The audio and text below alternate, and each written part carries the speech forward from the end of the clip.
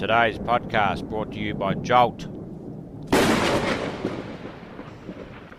Make progress,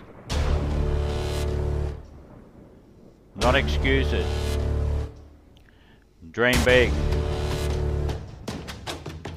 Get massive results.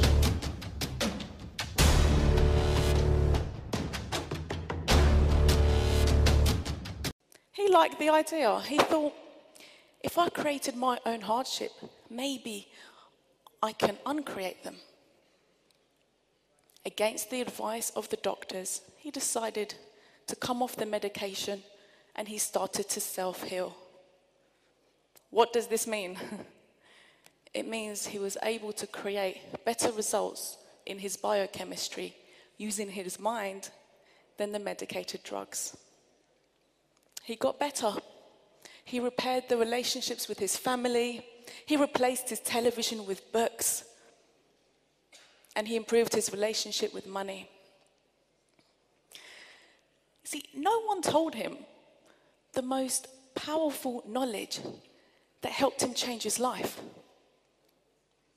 Not the education system, not religion, not the government, and nobody around him. And now he discovered this powerful truth. He wanted to share it with everyone he could.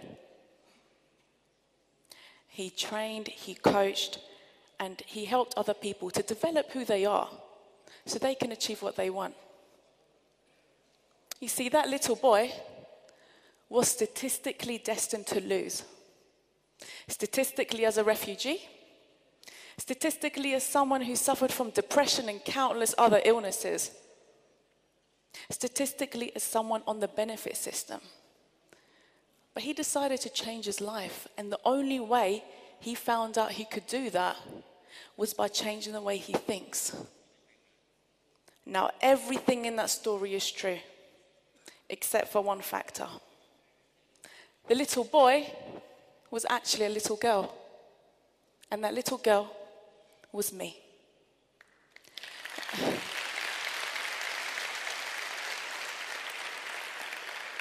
In the process of my own healing, my father was diagnosed with Alzheimer's disease.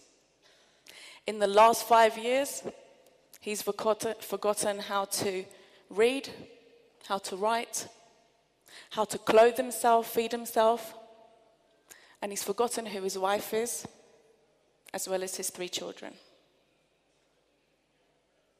I remember a friend told me years ago, people don't really value their minds until they see someone who has lost theirs. Let me ask you, do you value your mind? Because it's the most powerful asset that you have.